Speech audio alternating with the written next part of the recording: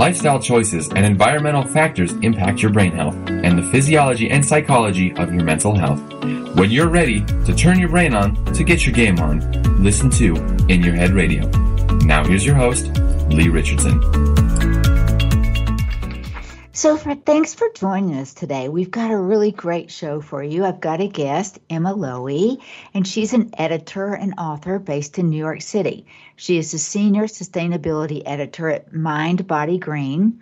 She's just written a new book, Return to Nature, the new science of how natural landscapes restore us, and is the co-author of The Spirit Almanac, a modern guide to ancient self-care. Her writing explores the intersection of nature, human health, and climate activism, and has appeared in Grist, Bloomberg News, and Bustle, among others. Emma received her BA in Environmental Science and Policy with a specialty in Environmental Communications from Duke University. She's originally from Connecticut, where she was raised by two parents who are also journalists. Emma, thanks for joining us today. Thanks so much for having me, Lee. Excited to be here. Well, I love the name of your book. You know, I love that you put science in with nature because so much of mental health, what we do at the Brain Performance Center, is based on science. And I think science comes into play with everything. So what inspired you to write the book? Yeah, absolutely. I mean, I really couldn't agree with you more. I think that a lot of us sort of know intuitively that when we step outside and, go into a really beautiful, pristine area in nature, we might feel better. But, it turns out there's some really fascinating science to, support that. So that was part of my intention with this book, is just exploring what that science is. I interviewed a ton of researchers who are really knee deep in this work and, trying to just answer the question of why do we feel our best when we step outside. So it's always just been a topic that I personally have been curious about. I've always loved playing outdoors and, getting outside whenever I can. And I've also just found that, in my work as an environmental journalist, it seems like a lot of the really incredible thought leaders and, climate activists who I have the pleasure of speaking to, can also point to really transformative experiences that they've had outdoors. And, they really find fuel and passion to continue with their work when they step outside. So I thought it'd be interesting to explore, this topic from a psychological lens and, also share how people can then, form really rich relationships with nature and then act on them in a way to, help out the planet and take some more climate action. So that's a little bit of my inspiration.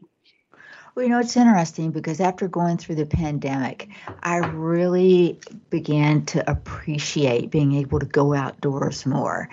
And I look forward to that. I look forward to just going out and just sitting. I came home last night and, it's only 106 in Texas, but I'm inside all day long and the air conditioning was blowing on me. And I came home and I went and I sat in the backyard. Now I did sit in the shade. My husband opened the door. He's like, "What is wrong with you?" I said, "Nothing. I just need to sit out here and meditate for a few minutes." And I did. And I just enjoyed listening to the birds chirping and listening to the dogs run around the yard and play. It really did have such a relaxing impact on me. Yeah, absolutely. And I feel like, you're not alone, especially, since the pandemic. I think a lot of us have really felt what it is like to be, divorced from the outside. And, it's not a good feeling. So, I think this is, something we all really, really need as people. And, it's important to remember because I think it's so easy to just spend all day indoors and, on your computer and not really looking up to see the world around you. So just the fact that this science exists, I think is a good motivation to, get outside at least once a day if you're able. Well, I find it so interesting that you live in New York City. I spent 20 years in Connecticut. So, I've spent some time in New York City and I know that there is a lot of green there. But it's not everywhere. You have to know where it is and you have to go and search for it. So in writing the book, you grew up in Connecticut too, didn't you? I did. Yeah, I grew up in Connecticut. So there are greeneries everywhere. I mean, it's all around you. In the city, do you make a special point to spend so much time? Do you get outside every day? Yeah, I try to. I mean, it's interesting because, I split up this book into chapters, and each chapter is based on a particular landscape. So, oceans, mountains, forests, things of that nature. But the last chapter is actually urban landscape. So it's, specifically for people who live in cities like myself and, want to sort of find ways to connect with nature, even in an area that seems pretty, void of it and pretty full of, concrete and buildings and all that man-made stuff. So I definitely think that it's sort of changed the way that I approach city living. I think more than anything, I've learned to just value the pieces of nature that I do have access to, whether it's just a lone street tree. I like try to take time every day to just look at the trees and sort of get lost in their patterns. Or, the East River is where I live in New York. So, I try and look at the patterns of the waves and sort of let those be my sort of calming nature piece of the day. So, I think it's hard living in a city because you do, like you said, you do have to be a bit more intentional about it. But I do think it's possible to reap some of these, mental health benefits, no matter where you live. Well, it's interesting. So when I think about urban landscapes, I mean, I can think of a lot of really attractive. I mean, just thinking of New York or downtown Dallas. I mean, Dallas has got some great sculpture. It's got some great stuff that's down there. When the landscapes that you talked about in your book, the urban, tell me more about those. Yeah, so I think you're so right that, a lot of pieces of city life can also sort of evoke, I would say, awe, awe and wonder in a similar way that, really expansive nature vistas can. And there actually have been some studies to show that we, feel sort of similarly at all in front of really incredible architecture, really grand buildings that we do, like, say, on top of a mountain or something like that. So, I think that urban landscapes do bring something sort of special and unique to the table in that sense. But I also think that, they aren't necessarily always so beautiful. It sort of depends on where you are. So yeah, there are pros and cons to city living for sure. Well, I used to be such a beach person. And when I'd go to my happy place, I'd close my eyes and I would go to the beach and, I would hear the waves and hear the birds and, smell the smells. And then I don't know what changed, but I became a mountain girl. And now when I go to my happy place, I go to the mountains. Is there any way landscapes correlate with where you are in your life? Yeah, that's a great question. I mean, I think it's really interesting to consider, and it's part of the reason why I structured the book the way I did, but just to sort of think about the landscape that you feel most connected to. And I think it might in part, matter where you grew up and what you're familiar with. There's a chapter in the book about deserts, for example. That's a landscape I don't have that much exposure to. I don't necessarily feel comfortable in a desert environment. I'd probably feel a bit on edge there. So, that sort of might diminish some of the mental health benefits that I take away from that nature exposure. But I do think that, where you grew up has something to do with it. And maybe, if you had really formative, positive memories spending your summer at the beach, for example, that might be a place you feel called to. But I think it's interesting to consider that, yes, it can change, as you go through life. And, you can take a more spiritual approach to it and also think like maybe, the mountain landscape just has something that is holding a lesson that I need to internalize right now at this stage in my life. Or, maybe it just is a place where you feel most at home and at ease in yourself right now. So I think that, definitely it's like formative, childhood is formative time for these sorts of things, but, we're always changing and evolving. So it's kind of fun to think about what landscape you are at a certain point in your life. Well, it is. And I think back, I have two boys that are grown and we went to the beach every summer. We went up to the Cape. And so for a long time, those were great memories and they always will be. But that was my happy spot. And then as they got older and they went their own ways and one moved to Denver and I loved his first apartment. looked into the mountains. And I absolutely loved that. And so I feel like that as I've evolved in my memory, rank has evolved in my brain, my emotions have just kind of trailed along with it. Yeah, I mean, that makes perfect sense to me. And, yeah, it's interesting to consider. I think a lot of people would consider themselves beach people, at least, according to like informal surveys and things like that. So I bet that, the ocean and sort of the colors of the beach and the sounds and the sights, are just sort of universally appealing for some reason. But, mountains bring so much to the table. Like every landscape, there's something really beautiful to see in it. So. There is. And when I think about spending time outdoors, when I go outdoors, like last night, I got home and I was just a little bit stressed out about something. So I thought, I just need some fresh air. I need to clear my head. And so I knew in the short term that would help me. But what about the long term? Yeah, absolutely. So, I think that you're so right that, stepping outside can really quickly do things like, reduce our tendency to ruminate or, sort of play negative thoughts over and over in our heads. It can be really good for relieving stress more in the moment. But, it's fascinating that there's a fair amount of research out there to show that it actually does have a mentally protective effect, for the entire lifespan. There have been really large scale studies to look at, population data in a certain community, studying sort of rates of different, health markers in communities and then measuring it up against how close someone lives to green space. And when I say green space, I don't necessarily mean like an expansive park. It can, be just a row of street trees or, a small pocket park. And they are finding that, those who live within closer access to those areas do tend to have lower rates of things like cardiac diseases. They actually tend to just, be healthier overall and have lower mortality rates even, which is pretty, mind-boggling to consider.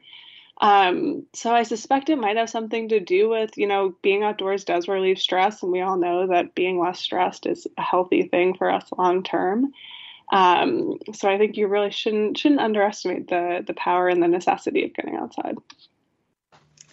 Well, and I couldn't agree with you more because I think that we tend to get trapped and we get trapped in our head. That's a whole nother story. But we get in our head and we can't get out of it. And when we do that, we tend to socially isolate and we just it becomes insular. I don't want to leave my space. I want to stay right where I am. And during the pandemic, I could not wait. Every morning, I could not wait to get up and just go walk. My gym was closed down, so I didn't have that as an option, but I could go walk. And I felt that started my day. That put me in the right headspace for the rest of the day. And since then, I have continued to enjoy just to be the ability to just go out and walk. I've even started playing golf during the pandemic, just because I want to be. It just feels good to be outdoors. Now, not so much with the golf part yet. I'm waiting for that to happen. I'm hopeful. So, but you make a good point. You don't have to go on a big trip. You don't have to go to some place you've never been before to get the benefit of nature. You can just go out in your backyard and get it. Yeah, absolutely. And I think to your point about, walking and moving outdoors, there's also this really fascinating, body of research about green exercise is what they refer to it as. And it's basically just implying that doing an exercise outdoors actually seems to be more beneficial than doing the same thing inside. And they measure that by markers of, perceived exertion. So it feels easier to, exercise when we're outdoors. And our blood pressure actually tends to, they're finding, go down faster when we, exercise outdoors versus do the same thing in the gym, for example. So yeah, I think just, moving outside, besides just, offering a change of scene and, providing some of that, a step away from your indoor life, it can be really physically beneficial in other ways too. Well, it's interesting because you wrote a book about it and it sounds like you did a fair amount of research. But we don't need really research to tell us that being outside is good for us. Why do you think people will avoid going outside? Yeah, I mean, I'd say so a few things. I mean, in terms of like barriers to going outdoors, it's definitely the case for a lot of people they don't feel safe going out in their community, or they aren't healthy enough to physically leave. So that is totally understandable and not something to beat yourself up about. But I think some other barriers that are keeping us inside are just sort of demands for our attention. Things like email, tech, constant pings. Just sort of taking up a lot of our brain space and making us feel like we need to stay inside to get things done. And while that's sometimes the case, I think that we let it like keep us out of nature, and maybe it also has to do with the fact that I think I'm so guilty of this too, but sometimes it feels like a big, I don't want to say commitment, but I think it's important to remember that like getting outside doesn't mean like driving to a nearby trail or, going somewhere far away. It can literally just mean, stepping outside of your front door, like you were, discussing. It can be really just a small sort of exposure, but it can still have really, incredible benefits. So I would definitely say that it's worth it. And, in terms of needing science to sort of reinforce, this idea, I actually think it is super important that this research is happening, just because I think that when we can really put numbers to what sorts of like public health benefits people can get with nature exposure, it makes a really clear case for making nature more accessible to more people, and greening more neighborhoods, and cleaning up local parks, and really putting in place like policies that can actually make these nature exposures a right to everyone, because I think everyone deserves them. Well, I think everybody needs them. That's Mm-hmm. for sure. And I think of that, what it does for my mental health, just to get outside, just to breathe fresh air, feel the sun on my back, hear the animals, the birds. I even like to listen to the squirrels run around across the fence. It's just, it makes me feel connected Mm-hmm. in a way. So your education, I mean, you started off at looking at the environment and science and policy. So is this something that you've always been interested in? Yeah, I think so. I mean, I've always just been, interested about, environmental protection. And, I've done a lot of research on the sort of intersection of human health and the environment, both the negatives, so, things like climate change and how that's sort of threatening, human health moving forward, but also like the positive side of things, and just the ability for, well protected, pristine nature to really, make us feel our most human and most alive. So I think that this book is definitely the culmination of, something I've been really curious about for a long time. So when you say nature, I mean, I think of a lot. I think of trees. You've mentioned trees. I think of flowers. I think of different kinds of grass covering. Is it all the same? Yeah, so it's interesting. I mean, I think the short answer is no. I think that, again, it also sort of depends on what you bring to the experience. So if you're someone who, grew up near the ocean, you might feel very comfortable there, and you might have a really positive, beneficial experience. Whereas if you have never been to the beach, or frightened by waves and find the whole thing overwhelming, it won't necessarily feel as good to you. So I think that in that sense, it really does depend on sort of your associations with a given place. But other than that, I mean, there are some really interesting sort of distinctions between landscapes that I dive into a lot in the book. One example is forests, and there's this really, really cool body of research, mostly in Japan right now, about forest bathing, it's essentially just a very mindful walk through the forest. Doesn't require an actual bath. I always like to point that out.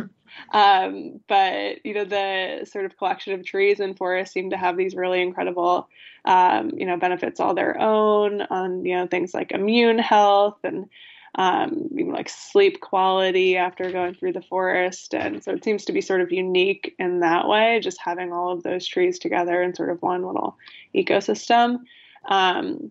So I think each place sort of brings its own special sauce to the table. But then again, landscapes weave in and out of each other all the time, so you can really find a lot of these things anywhere you are in nature. So I think you wrote about 8 landscapes in the book, correct? Mm-hmm. So let's kind of go through those, because I think everybody will hear something that they click with. Yeah, absolutely. So the first chapter is grassland. So that's sort of, your typical park landscape, park area, maybe a garden. And this is actually where a lot of the research and sort of the mental health benefits of the outdoors really started. It was on, grasslands and, places like this. So that is one chapter. Then we have the ocean chapter, which we've touched on a little bit, and then mountains, which are such a cool landscape. Then forests. The next one is actually ice and snow. So this isn't necessarily a landscape on its own, but just more, the experience of stepping out into a snowy landscape and what that sort of can bring to the table. Then you have desert and rivers, and then city landscapes, urban landscapes. Well, it's interesting. Earlier, you said you don't really connect to the desert. Well, I don't connect to the icy. Yeah. That does not speak to me. That does not call me. It's when you said that, I'm like, no, I don't think so. But we all find we all have our place of comfort, and we go different places. But I'm just curious. Tell me more about the icy. Yeah, definitely. So I think you are really not alone in feeling a little bit, ice-averse, shall we say. I think, I live in the Northeast, and, winters can be pretty brutal, and it's easy to want to, stay indoors then. I think that's another thing, weather keeps a lot of people inside, rightfully so. But, in this chapter, I explored the idea that there hasn't been a ton of research specifically on the mental health benefits of stepping out in snow. But, one study that we do have, it came out of the University of Michigan, and they found that, they set a group of participants out in, I think it was like an on-campus park or something like that, to go for a walk in the middle of spring, beautiful sunny day. And then they did the same walk in, the dead of Michigan winter. And they found that, although the participants rated their walk, they didn't enjoy their walk as much afterwards. They saw some of the same cognitive benefits after the experience, in winter as they did in summer. So I think that's important to remember, is that, you might not enjoy the walk as much. You might need to go into it a bit more prepared, layer up, but that doesn't necessarily mean it can't do the same things in terms of, restoring your attention and sort of helping you feel a bit more mentally clear and focused. So I think that's one really important study. And then there's also just, I don't know, I think of, the snowfall and, a city after snow, for example. It's so silent and quiet in a way that's really rare and unique. I really think it's like the one time in the year when New York City is quiet, it's right after a snow. So I think that can bring another really beautiful layer to it. And, it's a real opportunity to practice, mindfulness outdoors and just sort of feel that quiet, calm moment. I think that's super unique and cool. Well, you're right, because being in the city when it's after a big snowstorm, it is so quiet and nobody's out. And I can remember getting just a real sense of peace from it. Absolutely. Yeah. And I think that, again, it goes back to the idea that I think so many of our indoor lives, while they might be quiet, sound wise, there's always like something going on and they just feel very busy, and there's always sort of something. But this landscape, I think, it really offers an opportunity for respite that we might not get indoors. So I too am a little bit of a winter wimp, but after writing that chapter, I've gotten a little bit better about going outside in winter and really appreciating it for what it is. So I'm curious, do you talk about rain at all? Because the rain that is such a peaceful place for me, when it's just not that pouring rain, but just that steady downpour where you can hear it coming down, and the gray skies. To me, that kind of puts me in, okay, this is my wind down mode. Yeah, it's interesting. There isn't a ton of research about like weather, like brain weather and things like that, but I so agree with you. And I think it might have something to do with the sound too. I think sounds are another, fascinating thing to consider is, we hear sounds in nature and whether it's the sound of rain or, maybe ocean waves, these are sounds that are pretty universal and we can just close our eyes. We know exactly what it is. We can, ease into it. It feels just very familiar to us.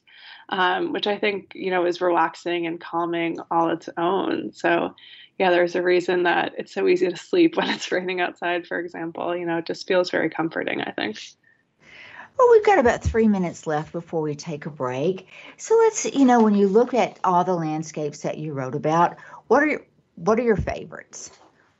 Yeah, it's so hard for me to say. I mean, I think I'll go with city just because I do think it's so fascinating to consider, how people, I think, so many people live in cities and so many more people are going to move to them in the future. And, it's interesting to think about how we could really design our cities in a way that promotes mental health and, doesn't totally divorce us from the world outside. So I think that was definitely a fun chapter to write, and then it allowed me to really ask these bigger questions of like, how can this research really be applied?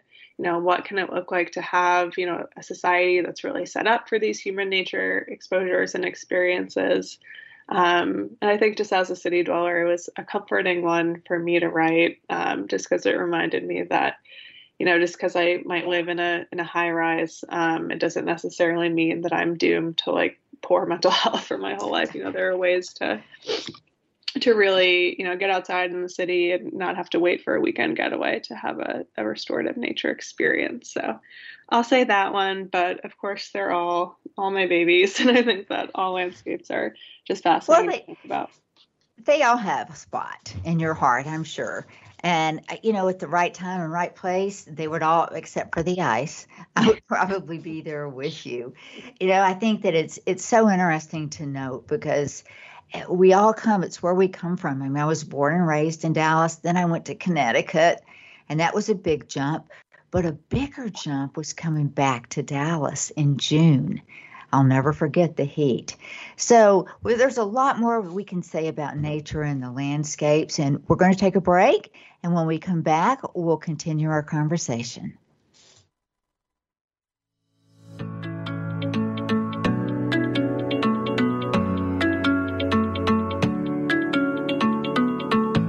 We'll be back after these messages.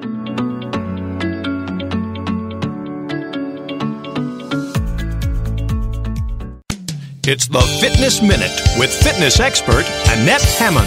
The New York Times reported that the benefits of eating a solid breakfast are hard to dispute. They cited emerging research that suggests another advantage to consistently eating breakfast is a reduced risk of type 2 diabetes. A study published in the American Journal of Clinical Nutrition showed that people who skipped breakfast on a regular basis had a 21% higher risk of developing diabetes. We know that those who omit breakfast suffer setbacks in memory, mood, and energy levels. And eating the all-important first meal of the day is thought to stabilize blood sugar throughout the day. So choose a healthy and nutritious breakfast to start your day and to decrease your risk of developing type 2 diabetes. I'm Annette Hammond. To hear other fitness and weight loss tips, visit our website at AnnetteHammond.com. It's merging never heard. Each year, the United States Postal Service successfully ships over 160 billion packages and letters, with bills traveling through the mail at twice the speed of checks. Automated sorting machines read zip codes and directs the mail to the proper destination. But last year, they failed to read some 2.4 billion pieces of mail, all because of cacography. That's bad handwriting. So what happens to all that errant mail?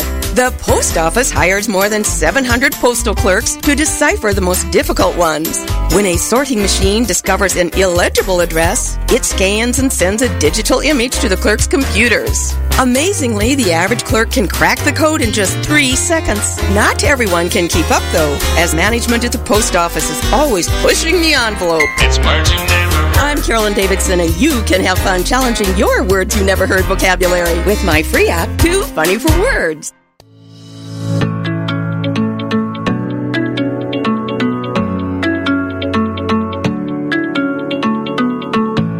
We're back.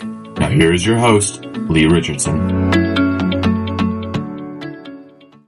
So we're back, and before break, we were talking about just how good it feels to be outside and, just stand barefoot and feel the grass on your feet or the sand if you're at the beach. But let's kind of switch gears. And as good as it does feel, there's some good things happening in the brain too, right? Yeah, absolutely. I mean, there's been some really fascinating research that, includes, looking at things like MRI scans and actually studying, what's really happening in the brain when we step outdoors. And I think there are a lot of, unanswered questions in this space still, and researchers aren't exactly sure what the, exact mechanisms are. But I think some of the big sort of, key findings seem to be that, when we step outside, the regions of our brain that are associated with things like rumination, so sort of, going over a stressful thought again and again, those seem to quiet down, as do just the regions associated with stress in general. So it's interesting to consider. And, there are two sort of main theories that, might explain this sort of reaction. I think the first one is more geared to sort of our attention. So it's called the attention restoration theory. And it basically says that, when we're indoors, our attention is always very focused, and we're always sort of, moving from one task to the next without really giving our minds to take a break, the ability to take a break, so to speak. And then when we step outside, it's really a place where we can go to just let our minds relax, and, we can look out onto a landscape and, we're taking everything in, but it isn't as cognitively draining. It doesn't require so much, focus and attention. So that might be one reason that, when we step outside after a busy day, when we're feeling a bit stressed, it can really feel like a relief and sort of a weight off the shoulders.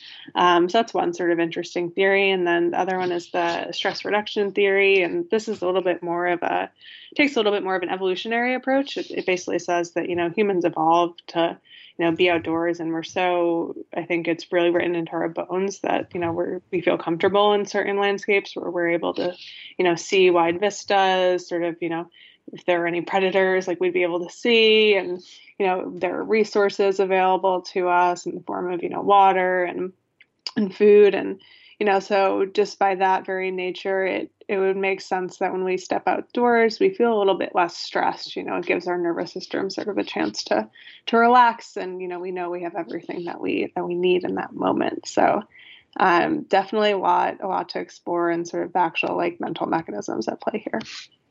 Well, and when you take a walk outside, anytime you're exercising, your brain starts producing endorphins. And endorphins are neurotransmitters, and they make you feel good. So being outside, I think, helps that brain to produce the endorphins. And I think the other thing that it does is, there's all kinds of theories on, the gut is your second brain, the heart is your second brain. But I do think that being outside is good for your heart. Yeah, definitely. That makes sense to me. It also just, I think there's some research to show, and I know this is certainly true in my own life, but I think being outdoors also makes it easier to connect with people. When you're meeting someone new in an outdoor environment, I just think it immediately brings down, a barrier, and, you're sort of both, a little bit more at ease. And, we all know that connection and, interpersonal relationships are so important for mental health. So that could have something to do with it too. Oh, absolutely. And, I think that when I go outside, that is the one time where I can turn my brain off so quickly. Mm-hmm. And I go outside, and it's just like it flips the switch. Okay, it's good out here. Just relax, Lee. Don't worry about it. And I don't. But I've even seen some studies that show being outside, can lower the levels of type 2 diabetes and asthma and stroke. So, I think that there's so much that we're missing. Yeah, absolutely. I think it's still a very, this research has been going on for probably, 30 or so years now. I think it really picked up in, the 1980s, late 1980s. But there's still so much we have to learn, and that's what keeps it really exciting. And, it's interesting to consider too, the researchers in this space, a lot of them are, psychologists, but not all of them are, I've spoke to people in my book who were, epidemiologists, really focus on that sort of physical, aspect of being outdoors. Even like horticultural therapists really study like how plants can, make us feel differently. So it's a really interesting, very interdisciplinary space. And I think that, really makes it so rich to consider, and you can really come at it from so many different angles. Well, it's just listening to you talk about the different people that you spoke with. I'm like, there's so many different ways to look at nature. There is certainly a lot of different ways. What did you find, from the different people that you interviewed? What segment did you learn the most from?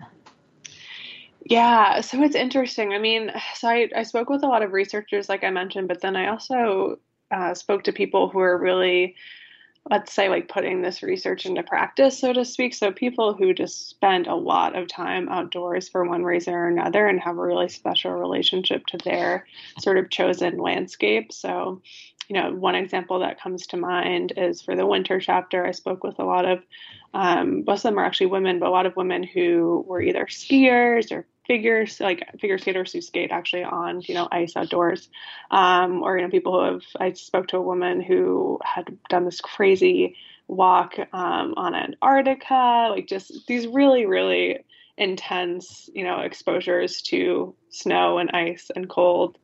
And just hearing their perspective on it was so fascinating. Again, as someone who doesn't particularly love the cold, just hearing them talk about, yes, like this is maybe an uncomfortable landscape, but, once you push through that discomfort, I think they framed it as it just has so much to offer you, and you can like really sort of conquer that pain and that fear, and really just find a reward on the other side. So yeah, I think just speaking to really incredible like outdoor adventurers like really changed my perspective on nature and just life in general, and sort of the importance of pushing yourself and taking risks, and just letting yourself be like vulnerable in an outdoor environment was super inspiring to me.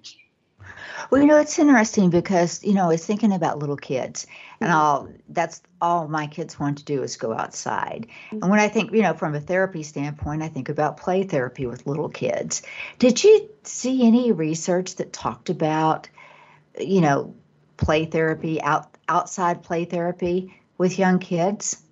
Yeah, so it's interesting. I didn't see a ton of research on play therapy in particular, but, I have read some, books sort of geared towards this topic. Last Child in the Woods by Richard Louv is really fascinating, look at sort of children's desire to play outdoors and, our increasing sort of separation between children and the outdoors. And, I think in my mind, kids are really a great demonstration of like our natural just inclinations. And, a lot of kids have such, like you said, a burning desire to just explore, and, everything in nature is sort of new and interesting to them. And, I think that we adults would benefit from taking sort of a similar perspective and, just heading out into nature to like find something new and let ourselves feel wonder for the world around us. I think it's something that we do less and less of as we get older, but I think it's so beneficial.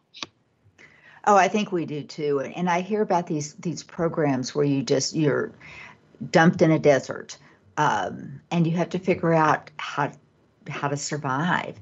And the people that do them they don't talk about how awful it was. They talk about how wonderful it was.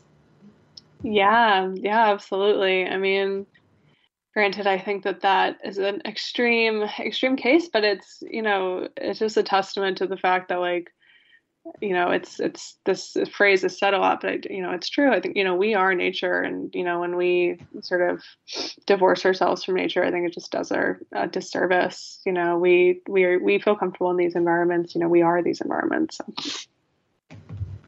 Well, when your book, when people read your book, what do you want them to walk away with?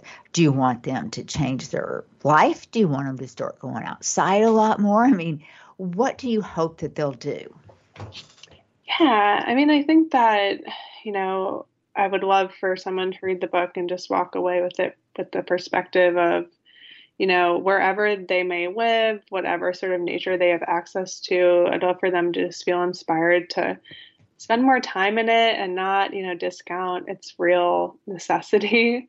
Um, you know, not to say that nature is like a commodity or anything like that. I don't think nature exists for, you know, human benefit, but it's just important, especially, you know, in today's day and age. I think, you know, we just spend so much time indoors and on our screens, and I think the more that we do that, the more we disconnect ourselves from nature, just the worse off we are as people, both because of our mental health, and then, you know, the other sort of aspect that I explore in the book is just that when we spend more time outdoors, you know, it helps us really feel connected to nature and more inclined to live in a way that protects it. So yeah, I would love for people to just want to go outside more wherever they might live, and also just take more actions to, you know, protect the landscapes that they have access to, and, you know, live in a more environmentally conscious way. You know, I've always wondered people that are restricted with where they live. Would having houseplants improve their mood? Yeah, so it's interesting. I have a ton of houseplants, and I've always loved them, and I think they bring a nice, happy, some greenery to my apartment. But yeah, actually, I spoke with one, as I mentioned, a horticultural therapist who actually works in New York City at NYU. And he's done some really fascinating research actually in, you know, a hospital setting to show that he works mostly with cardiac patients, so people who are recovering from like cardiac surgery. And he did one study that actually found that, you know, patients who have a horticultural therapy program, so that's just, you know, planting things, having plants in their room, you know, touching different plants, actually tended to recover faster than those who did not. So I do think that there's something to, yeah, having houseplants, and, you know, I think any little relic of nature that you can bring inside would be helpful, whether it's a plant or maybe, you know, a photo of your favorite landscape that maybe you don't get out into as often, but really love. A water feature to bring some of those sort of soothing noises into your home when you need them. You know, just natural woods, and, you know, it can be simple, but I think any way we can find to like really connect with nature from indoors is also helpful. And even if it's just looking out the window, like, you know, instead of looking at your phone when you're taking a break from work, just, you know, stand in front of your window, look outside onto, you know, a tree or any sort of, you know, natural sort of landscape. And then there has been research to show that in as little as like 40 seconds, I think it can have sort of a cognitively restorative benefit versus the phone, which is just like so draining. You know, I wonder why we don't use plants at places like federal prisons or mental health hospitals. It's such a low cost intervention. Yeah, I so agree with you. And I think yeah, I mean, there have been a few like hospital projects that I've reported on that do, you know, take a more, what's called like biophilic approach. They bring in more sort of, you know, aspects of nature, and, you know, they've really shown that it can be so beneficial, not just for the patients, but for the staff. And I definitely think it doesn't happen nearly enough. Have you seen any research at all about the people that are incarcerated, prisons, or, because to me, I think that would just, you know, that would brighten up the place. Yeah, no, I don't think I've seen any studies that have been conducted in prisons, but I think that is so fascinating to consider. Because, yeah, I mean, I think any environment where you're really cut off from like nature and just surrounded by concrete, it's hard to be like your best self in that space. So. Well, and it's hard to feel that I would think it would be hard to feel like you're really part of the world around you, you know? It's like, no, I'm here. This is where all I see, all I feel, all I do. So for any listeners out there, there's some ideas on how to improve the federal prison systems. Yep. Absolutely. That really, sometimes it's just simple, just the simplest things then can provide the biggest impact. So, you know, for people that you've talked a lot about living in a city, and you make a lot of effort to weave nature into your daily day. I mean, it sounds like that you You talked about, which streets have the trees on them and you kind of know where to go.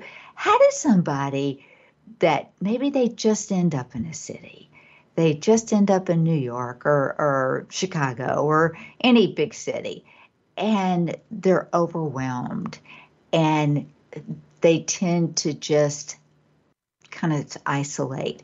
What tips would you have for them to bring nature into their lives? Yeah, so that's a great question. I mean, I think that one practice that I've personally really enjoyed weaving into my life and, I think can be very beneficial is this idea of just adopting a different perspective when you go on your walk. So this would be perfect for someone who lives in a city and sort of maybe goes on a similar route every day and feels a little bit, bored of it, a little bit like they've seen it all. So adopt a new perspective. So that can look like, maybe one day you pretend that you are an artist and you're looking out for, a new color palette to use to paint your next work, or maybe you're a poet and you're looking for your next sort of muse to write about, or, just taking on that different perspective. And I think that this is really beneficial for a few reasons. First of all, it can do the job of sort of, again, like you so eloquently put it, just sort of, letting us just like shut down and let go of the stresses of our normal life and take on sort of a different perspective. I think it's always super helpful and can just, help us approach things with, I think, a more sort of steady point of view. But it also opens us up to like seeing things we might not have otherwise seen, which I think is incredibly important. One sort of emotion that I was super fascinated to write about in this book was the emotion of awe. And I think awe tends to really come to us when we are seeing, even if it's something we've seen before, it's, if we look at it from a different perspective, it can have that sort of awe-inspiring, impact on us. So, taking on a new perspective whenever you can, I think is really great. If you live in a place that has seasons, I also think it can be really nice to sort of revisit, a spot every day. So maybe it's a certain tree or, a certain patch of grass and just see what's changing as the year goes on. And that can just be a beautiful reminder that, things are always shifting outside of you. Things are always moving and happening. And there's this whole world that's really playing out that you are a part of. So I think that can be a really nice practice too. I agree with you. And it just that emotion, that awe emotion, how often do we get to experience that? Not all the time. Not all the time. I mean, I think it's awe is so interesting, and it's the topic of a lot of research right now. And the reason that I think a lot of psychologists are so interested in it is awe. It typically tends to come to us when we're faced with like a vast stimulus or something that's sort of beyond our comprehension. Something new. So that can be a mountain view or sort of like vista that has a really, beautiful, awe-inspiring, jaw-dropping sort of scene, but it can also come in the form of, music or, art or just, beautiful performance. Just anything that sort of makes us feel small, I think is really what it is, feel small. And like we're part of something larger. And, researchers are continuing to find that this emotion of awe, in making us feel a little bit smaller, it can actually sort of change the way that we see the world. It can open us up to new perspectives and ideas, and it actually promotes things like creativity, as well as pro-social thinking. So just stepping outside of yourself and sort of, thinking about how others might be, perceiving things, or just having a little bit less of that like narrow focus. And I think that's sort of a theme with a lot of this research that's what nature really seems to help us out with.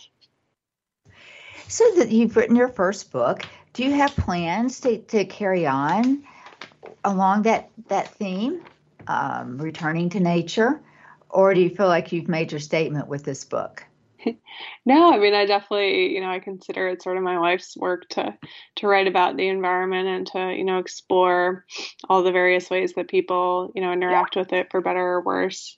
So I definitely plan to continue. Not sure what my next sort of project will be, but I'm always learning, and I think it's so fun to just, consider this issue that everyone has their own sort of perspective on. And I think it's something that I can never get bored of doing.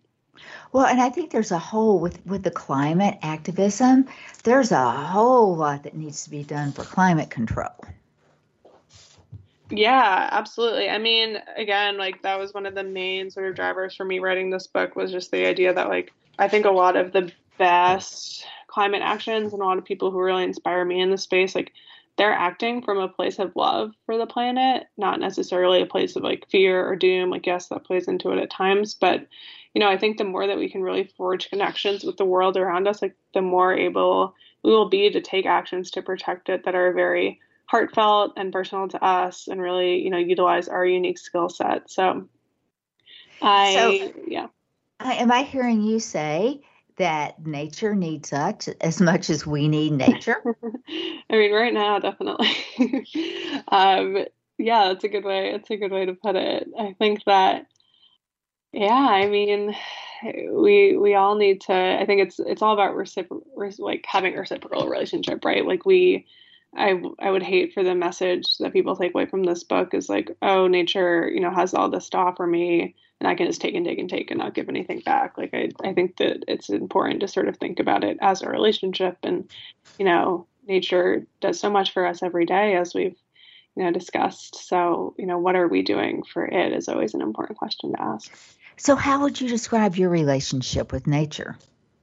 Yeah, that's a great question. I mean, I think nature is just the inspiration for a lot of my work. And, it's always been just sort of like the focus of my writing. So, yeah, I sort of hope that that's my contribution, as I'm someone who was raised by two journalists. I've always really loved writing and, considered that to be my main, skill I can bring into the world. So, I try and write about the environment as a way to just sort of say, thank you, and help other people, consider their own relationship and what their own sort of like thing could be that they could do to help pull this movement forward.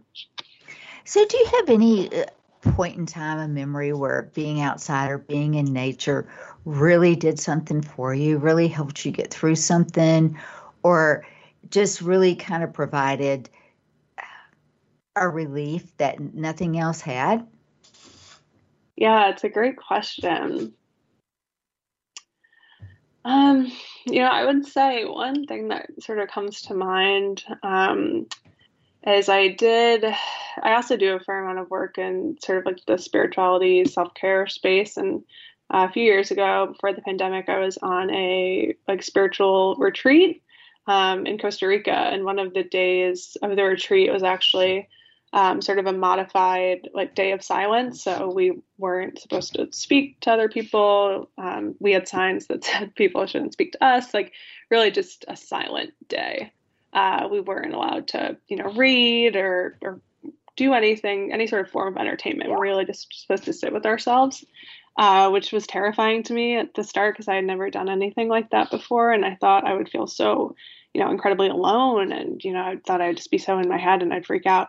But it was actually the best experience. And I really think it was because I was in Costa Rica surrounded by water and trees. And I just had such a vivid memory of feeling like I wasn't alone. Like I was surrounded by so much, activity and beauty. And I think that experience really changed a lot for me, just in terms of like feeling more connected and feeling like I always was surrounded by, this force that was really could bolster me up, even if I was, physically not speaking to other people. So that was a great experience. Well, that's a unique story. You couldn't really tap into what's going on with everybody else, and you had to go tap into yourself. And thank you for sharing that. We've got a couple of minutes left, and I'd like to, where is your book? Where can people find you?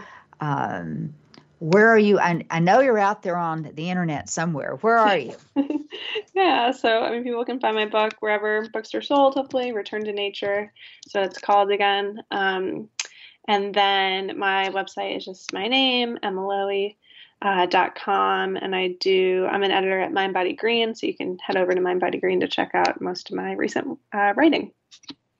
So in Emma Lowy, that's EMMALOEWE.com. Yes, correct. And then you also do something on Muckrack? Oh, yeah. So you can see a lot of my recent articles in Muckrack. That's just sort of an aggregate for like journalism. I also have an Instagram, which is EMMLOEWE is my handle.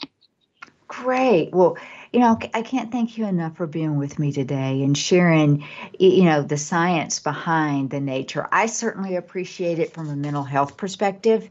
I understand what it does for the brain, releasing endorphins, which are neurotransmitters that make you feel good. And I think that we just need to really get the message out there that says, if you care for yourself, self-care is important. One of the easiest things that you can do is walk outside. You don't have to go to Seattle. You don't have to, for me, that's across the country. You don't have to go across the ocean. It can be quite as simple as walking out your door and heading in the direction where you see trees. So anything you'd like to add in the last few seconds? No, I think you just summed it up really beautifully. Thank you so much, Lee, for having me. Well, thank you for being with me.